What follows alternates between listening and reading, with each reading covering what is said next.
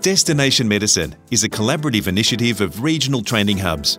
With first-hand lessons learned from those who have gone before, this podcast is designed to assist and inspire anyone interested in pursuing a medical career in rural and regional Australia.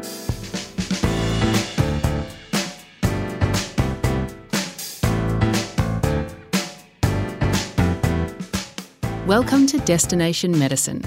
I'm Nicole Goodman.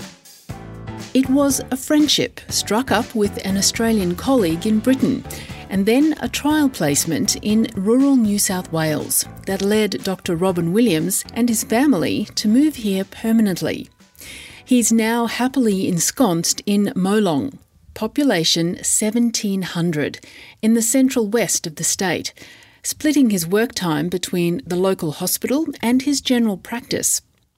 Dr. Williams is living the dream of a varied and engaging professional life that provides cradle-to-the-grave care for his patients and basking under what he calls Australia's big skies.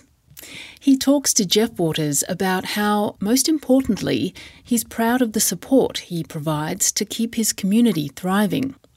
But he starts by recounting why it is he decided to become a doctor. When I was sort of 15, 16, I just had a chat with my father and he said, well, what about the law? What about finance? And I decided I actually wanted to do something that was useful to other people. Not wishing to disparage those professions, obviously, but I felt it was more important to do something that was a real benefit to our fellow man and womankind. So I had to make a decision to do the sciences because at that stage, to get into medical school in Britain, which was usually at 18, 19, you usually had to do physics and chemistry, biology or maths. So even though I was more interested at 15, 16 in history, geography and economics, I switched to do physics, chemistry and biology and was fortunate enough to do well enough to get into medical school in London, in Charing Cross Hospital, a green new doctor. Well, you're very fortunate to be bright enough to swap to subjects that you weren't that interested in but still do well enough to qualify for medicine. That's amazing. Well done. Well, I think a part of that too was that at that stage in the UK, especially the London schools, they always interviewed and they always used to look for people who just weren't always real academic high performers, but maybe more generalists. And I think that's probably, I don't think you need to be Einstein to do medicine, but I think it probably helps if you can talk to people. And speaking of generalists, what was it that influenced you to choose general practice? I think that as soon as we started to hit the wards in medical school, which is year 3 of the curriculum, it's sciences to the first 2 years, and then you go on the ward in the 3rd, 4th and 5th year and rotate through different specialities. And what made me think the general practice thing for me was I liked the idea of being a cradle-to-the-grave doctor, getting to know my patients longitudinally rather than episodic, which is what specialities are all about. Specialists see people, they've got a problem, they fix that problem, and then they're discharged. Whereas I like the idea of actually getting to know my patients over a number of years, seeing where they fitted in their communities and their families, and also the huge variety. The variety in general practice is you never know what's going to come in through the door. So consequently, it's a great challenge, and I really enjoyed that sort of the rigour that you can apply to that to really think about what you're dealing with in front of you. That's what I really like to talk to people. And how would you describe your current role? Very much as it was really when I started. When I did my training in London, I went straight back to Wales and did my first house jobs there. I did a GP training scheme, which I went through a variety of different disciplines. So my paediatrics and my obstetrics and gynecology, general medicine, a bit of psychiatry, a bit of emergency, some clinics in dermatology, ophthalmology and ENT, as well as 2 practices where I did general practice. And that gave me a wide range of experience, and I'm still using that now in dealing with basically anything that comes in through the door. And I also think, living rurally, it is an ageing population that we have. So consequently, it's inevitable, really, that we have more older patients to look after, which is I thoroughly enjoy because you can always learn something new from older members of our society. Speaking of living in the country, what was it that brought you to Australia, Robin? Well, I went into medical school, as I said, straight from school. So I qualified as a doctor at 23. By the time I'd done my intern years and my 3 years of general practice training, that took me to 27. By then, I was married to Nicola, and she was a registered nurse. I was just turning 28. We weren't ready to settle down for what we at that time thought would be the next 35 years in one locality. So we thought, why don't we travel a bit? And my registrar, when I did obstetrics, was an Australian doing his post-fellowship position as a senior registrar in North Wales. And in the middle of the night, while we were, he was doing the Caesars and I was assisting, we talk and he said, well, why don't you have a year in Australia before you come and settle down? So we came out and did 6 months in Dubbo at the base hospital there, which is where that specialist was. And then at that time, at the end of those 2 terms, they sent me out to smaller towns like Gulgong and Dunedoo, where I locumed, to give relief to the GPs who were going away on leave.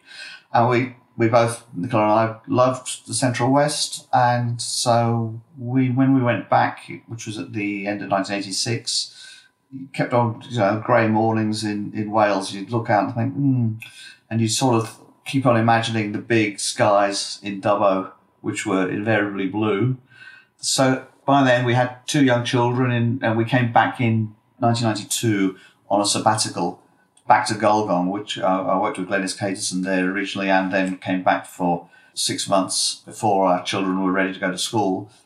Loved it again. So we had a bit of wrangling to get through some of the paperwork. So in 1997, we actually emigrated. By then we had a 3rd child, Ellen, who's now up in Brisbane. So our little family of Nicola and myself, son Rhys and our daughters Leah and Ellen, we emigrated to Gulgong in 1997 and thoroughly enjoyed our 10 years there before we moved on to Molong about 16 years ago. Why Molong? What is it about Molong that you like so much? Well, we were driving through Molong for a flute lesson. Our middle daughter Leah is a flautist, and we were travelling to Dubbo every week for flute lessons.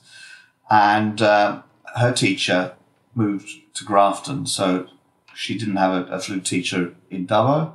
And Nicola Schnecker, who is a world-renowned flautist and lives just outside Molong, agreed to take Leah on while we got ourselves sorted out with a teacher in Orange. And every time we came over to Molong, we'd pass the hospital. And Nicola said, well, if you want to, why don't we start a practice in Molong where you can still have your hospital, which I really enjoy. We can live between Molong and Orange. The girls can go to school. We're not having to board.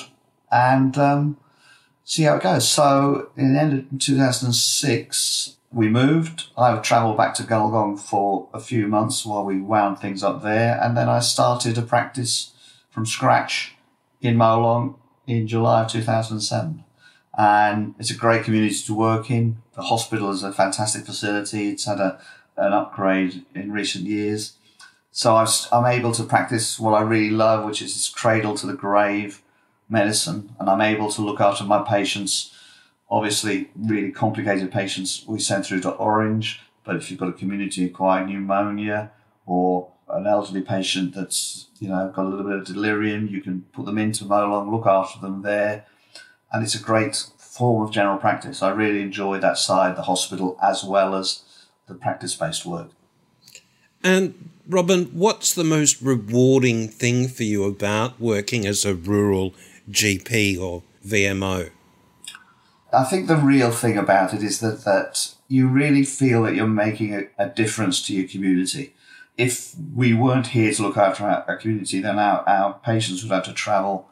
Well, in the case of Yeovil, they'd have to travel 40-odd k's to Wellington. In Molong, they'd have to travel into Orange. And the farmers and other workers who make Molong their home, they produce the food which goes onto the table of our city folk. And they need equity of access, they need good medical care, and they really are pleased that we are able to provide that, and they're able to carry on doing their work, which is vital in the national interest, and that we don't end up just siloing everything into the bigger towns. But also, on a clinical side, you can pick up such interesting medicine or do interesting medicine because you're not just referring on to specialists or just writing prescriptions, as I think the metro GPs end up doing, because a lot of GPs there are just expected to refer on to the big tertiary centres. We, as GPs in the country, actually are the generalists of the past. We see everything. We have to manage a lot ourselves, with a lot of support from our specialty colleagues in Orange and Dubbo.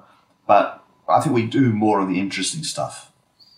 Are there any other areas of medicine you've sought additional training in that adds to your everyday practice? Well, as I said, when I first started, we had a pretty robust training.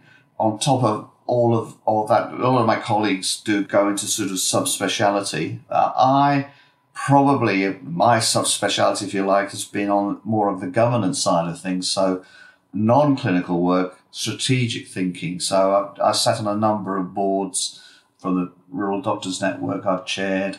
Also, the Dubbo Plains Division of General Practice, I chaired that too. And also the Western New South Wales Local Health District, which is state government and looks after all the hospitals. I was chair of that for 6 years. And now I'm a chair of the Primary Health Network for Western New South Wales. And that's very, very enjoyable work. It's a strategic side of things, and it's about whole of system. And I find that really is a great challenge. It allows me to use a totally different side of my brain, I think, than call it that.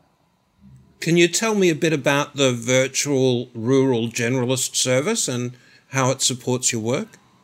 That's an absolute lifesaver, because at the moment I'm the only visiting medical officer in Molong, and because of the demands of on-call and getting up in the middle of the night, I'm getting to the stage in my life where I would not be able to do hospital work if I didn't have the VGRS to support us. So I look after my inpatients 4 days a week, round the clock, and I also look after the emergency department 4 days a week in hours. And then the rest of the week, at the moment, I'm having to go in every day and do my ward round, but once I've done that work and cleared up whatever's in emergency, I'm off, which means I can still have a family life. I can still do normal things without the phone going all the time, and certainly the on-call.